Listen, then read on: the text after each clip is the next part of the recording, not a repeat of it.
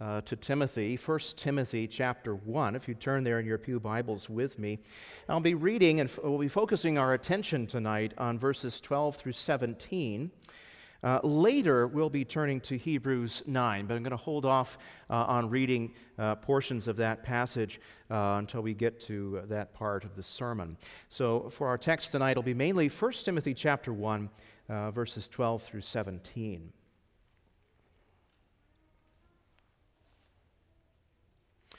Here Paul instructs us about the purpose for Jesus coming to earth in the flesh, namely to save sinners by putting away their sin. This is God's holy word. Let's listen attentively as we are instructed by the Holy Spirit. Beginning at verse 12, Paul writes under the inspiration of the Holy Spirit, "I thank Him who has given me strength, Christ Jesus our Lord, because He judged me faithful, appointing me to His service. Though formerly I was a blasphemer, persecutor, and insolent opponent. But I received mercy because I had acted ignorantly in unbelief. And the grace of our Lord overflowed for me with the faith and love that are in Christ Jesus. The saying is trustworthy and deserving of full acceptance, that Christ Jesus came into the world to save sinners, of whom I am the foremost. But I received mercy for this reason, that in me, as the foremost, Jesus Christ might display His perfect patience as an example to those who were to believe in Him for eternal life. To the King of the ages, immortal, invisible, the only God, be honor and glory forever and ever. Amen." We're going to end our reading of God's Word there at this point tonight. Well, saints of God, throughout history, all kinds of people have misunderstood the mission of Jesus Christ, His purpose in coming to earth. This was true, of course, even of the Jews of Jesus' own day, wasn't it? The Jews of Jesus' day believed that the coming Savior, the coming Messiah of Israel, would come as a political revolutionary who would come and ride into Jerusalem on a war horse, come to rescue His people from the oppressive Romans. That was their idea of what Jesus or the Messiah would come to be and to do. Over the last several centuries, liberal theologians have simply pegged Jesus as a moral philosopher, if He even existed at all.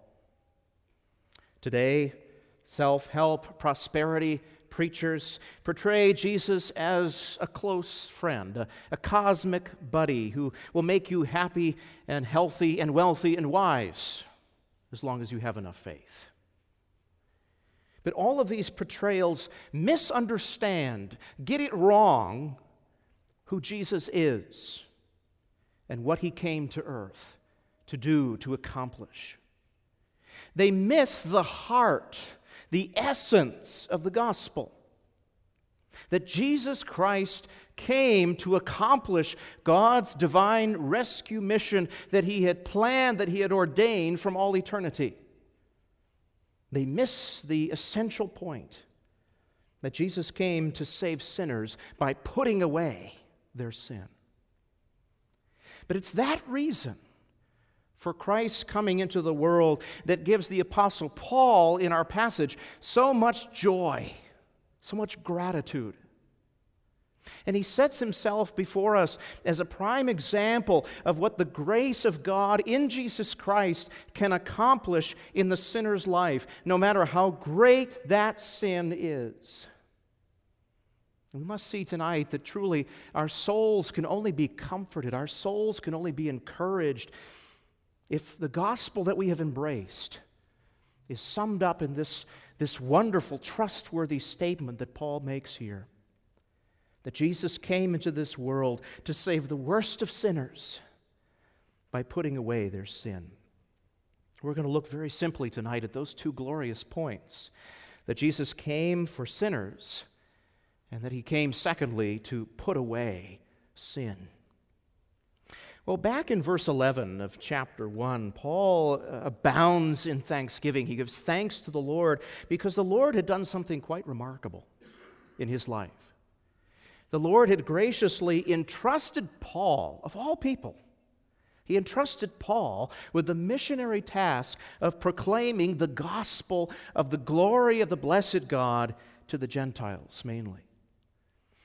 And in our text tonight, verse 12, he expands on this great gratitude that he has for this divine calling. He says in verse 12, I thank him who has given me strength, Jesus Christ our Lord, because he judged me faithful, appointing me to his service.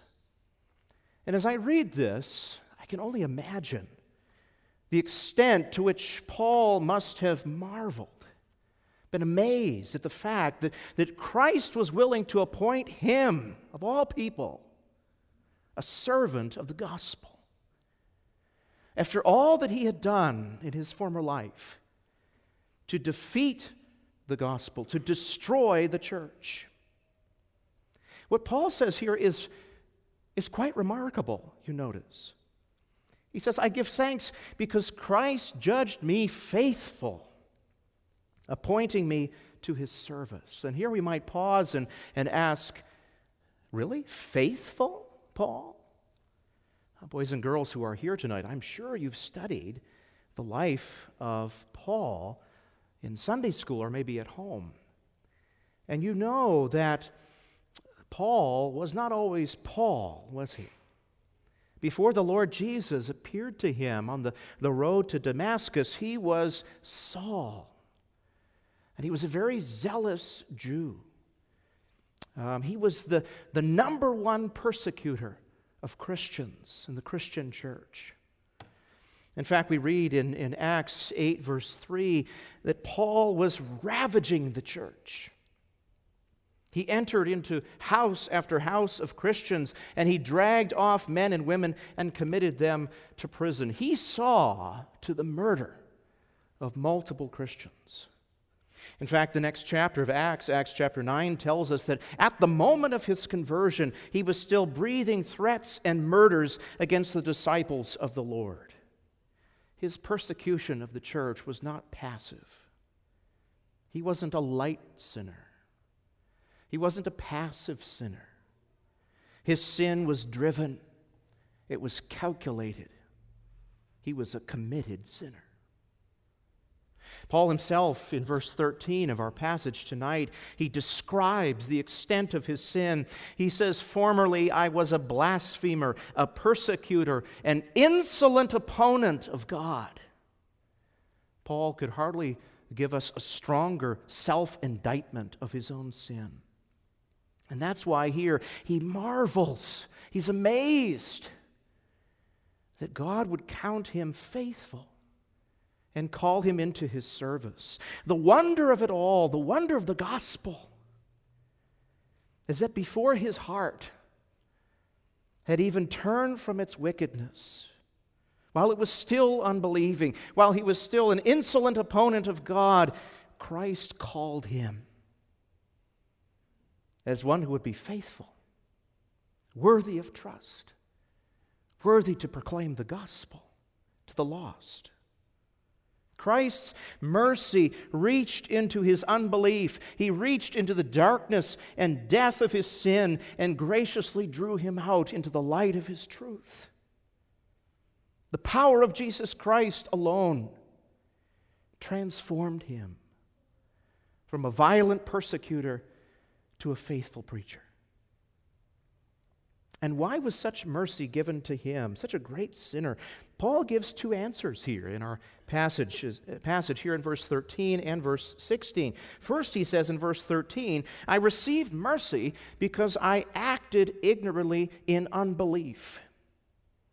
What does he mean by that?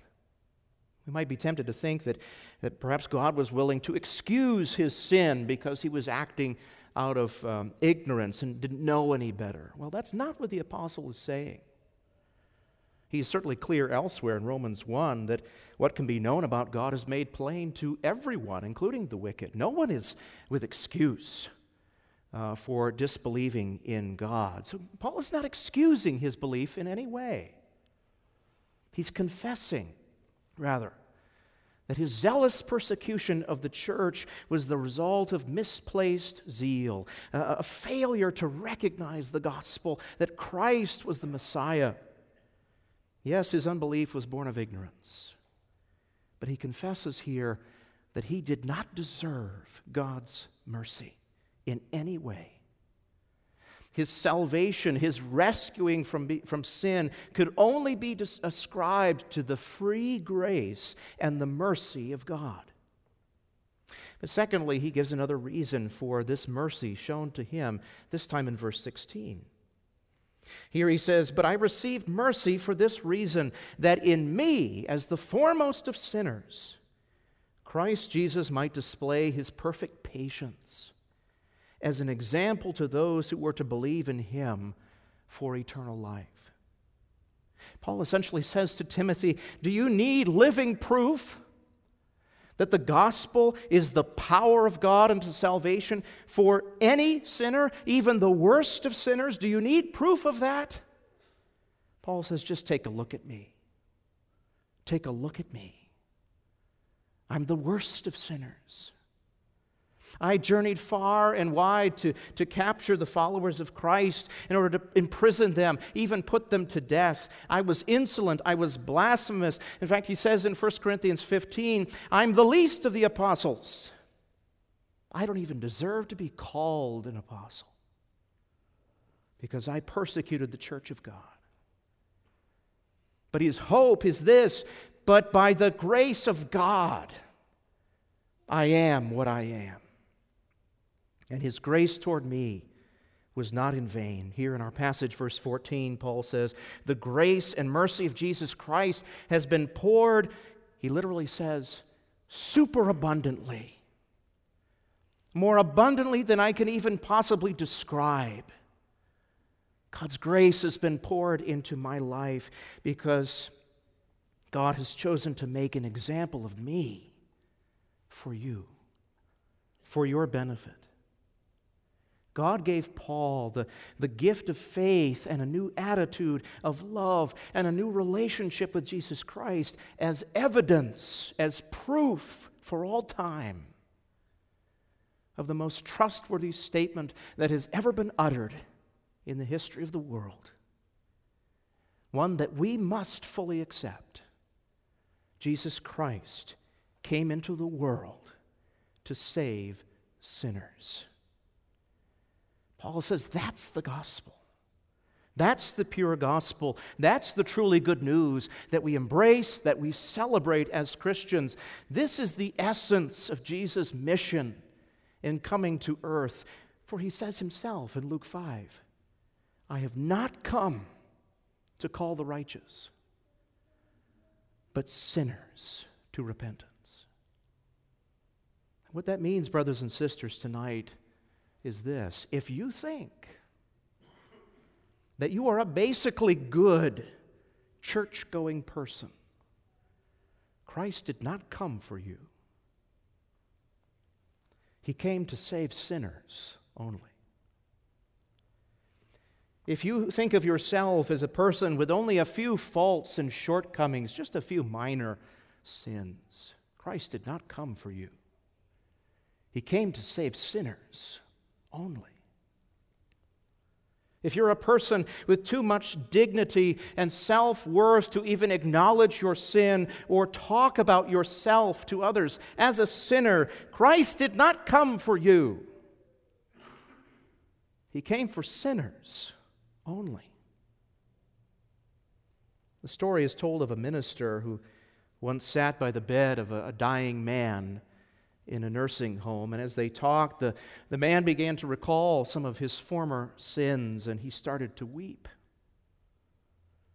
And he blurted out, I'm such a terrible, hell-worthy sinner. And to the man's surprise and confusion, the minister responded, that's wonderful.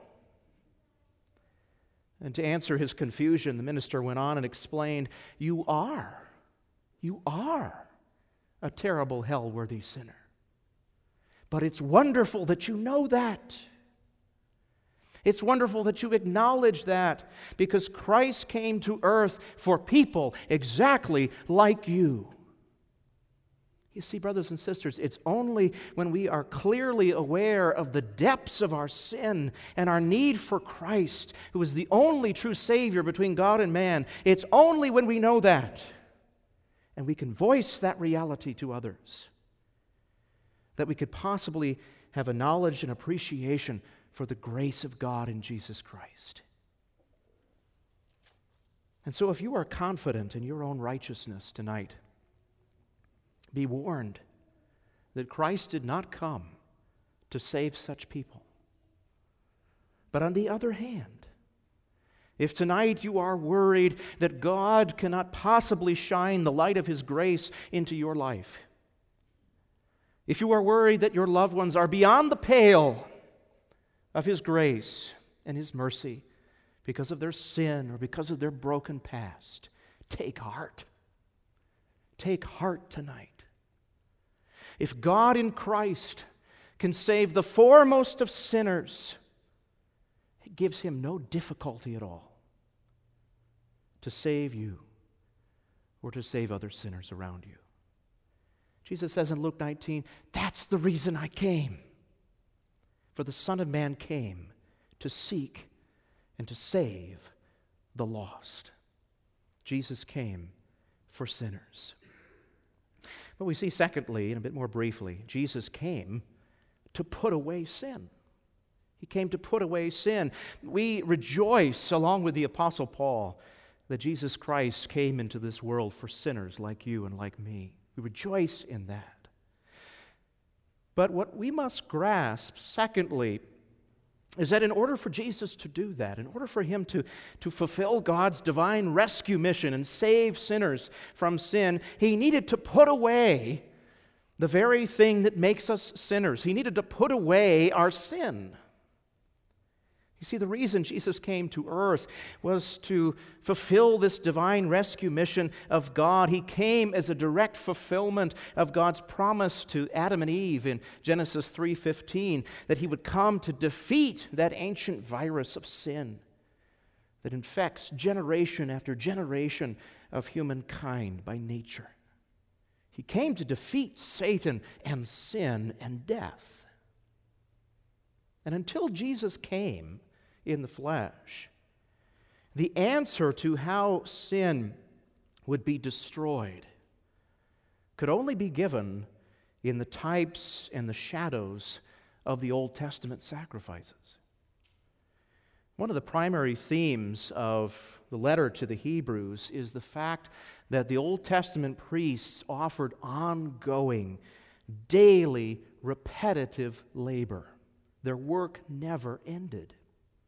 In fact, Hebrews 7 reminds us that every morning and every evening of every day, burnt offerings had to be offered on the perpetual fire of the altar, first for the sins of the priests themselves. They couldn't do away with sin. They themselves were sinners. But then offerings were also offered for the sins of the people, and that's why we read in Hebrews 7:23, the former priests were many in number.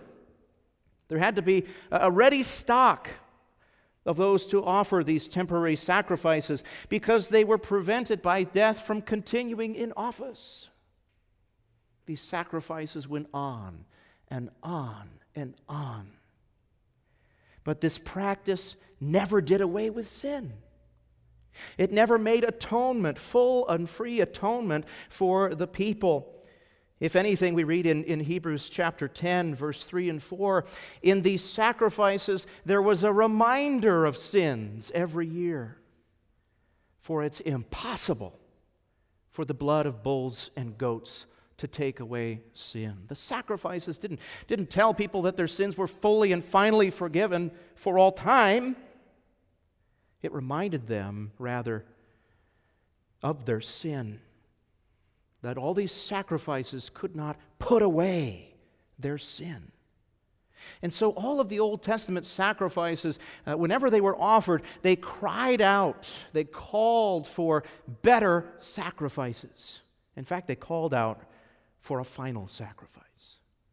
a final sacrifice by a perfect lamb that could totally do away with sin. Only when a truly perfect sacrifice was offered in the tabernacle of heaven would sin finally be put away.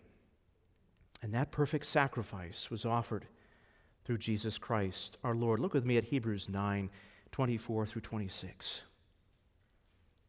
For Christ has entered not into holy places made with hands, not an earthly tabernacle, not an earthly temple made by men. These things, we read, are just copies of the true things. But Christ has entered into heaven itself, now to appear in the presence of God on our behalf. Nor did he come to offer himself repeatedly, as the high priest enters the holy places every year with blood not his own. For then he would have had to suffer repeatedly since the foundation of the world. No, but as it is, he has appeared once for all at the end of the ages to put away sin by the sacrifice of himself. Christ, the perfect Lamb of God, put away our sin by carrying our sins to the altar of the cross and then to the grave. He put our sins to death on the cross, and he buried them in his grave, only to rise again to prove that the victory, his victory, our victory over sin is real. It's complete. It will never be undone. Christ, through the one-time sacrifice of his body, has made full atonement, propitiation for sin. That's why he came to earth, to put away our sin. And because of that, brothers and sisters, the day of his return is not a day that threatens us. It's a day that we long for and we anticipate. Look what the writer to Hebrews says at the end of chapter 9.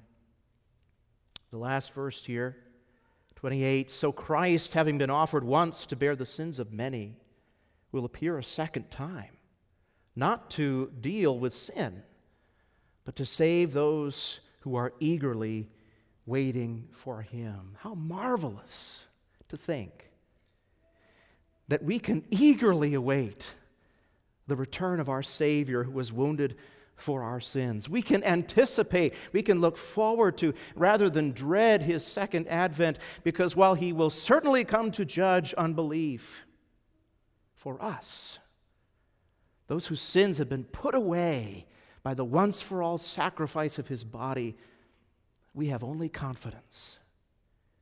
We have only comfort that he will come to save us to the utmost. And it's filled with gratitude for that.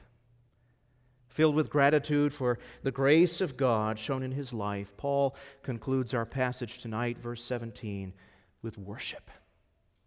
Doxology.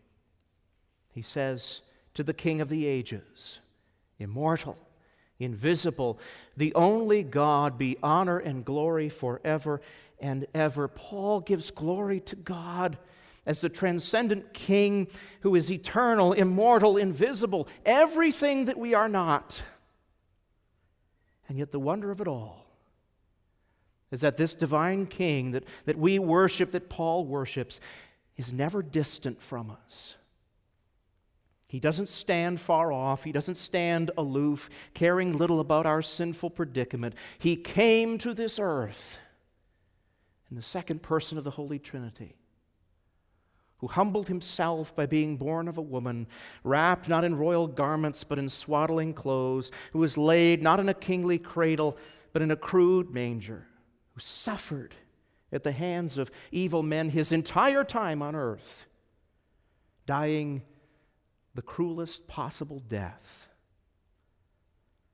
Because the eternal God, immortal, invisible, God only wise, is also the God who's graciously chosen to intervene personally in his world to save sinners like you and me and all those who are far off. Indeed, this saying is true. It's trustworthy. It's deserving of our full acceptance. That Christ Jesus came into the world to save sinners by putting away our sin. Praise be to God for this glorious gift. Amen.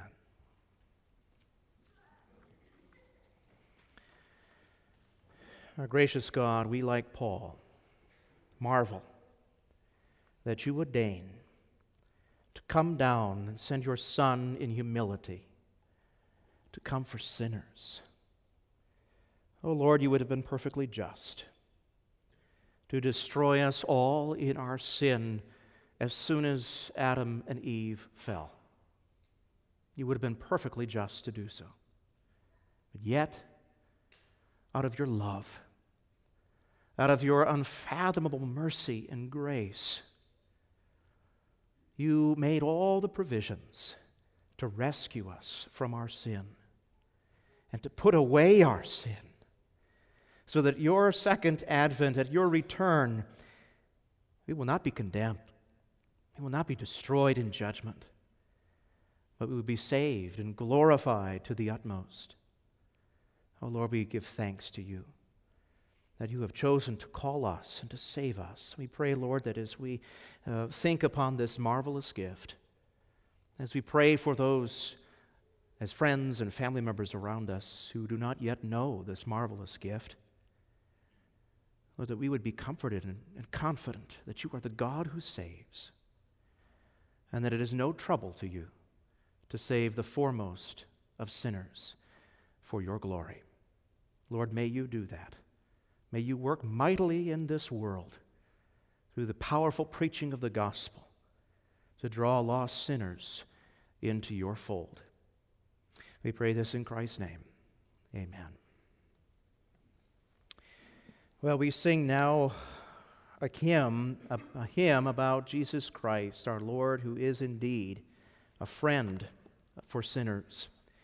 Please turn with me to number 456 in the Trinity Psalter hymnal, number 456, and we'll stand together and sing all 5 of those stanzas. Jesus, what a friend for sinners.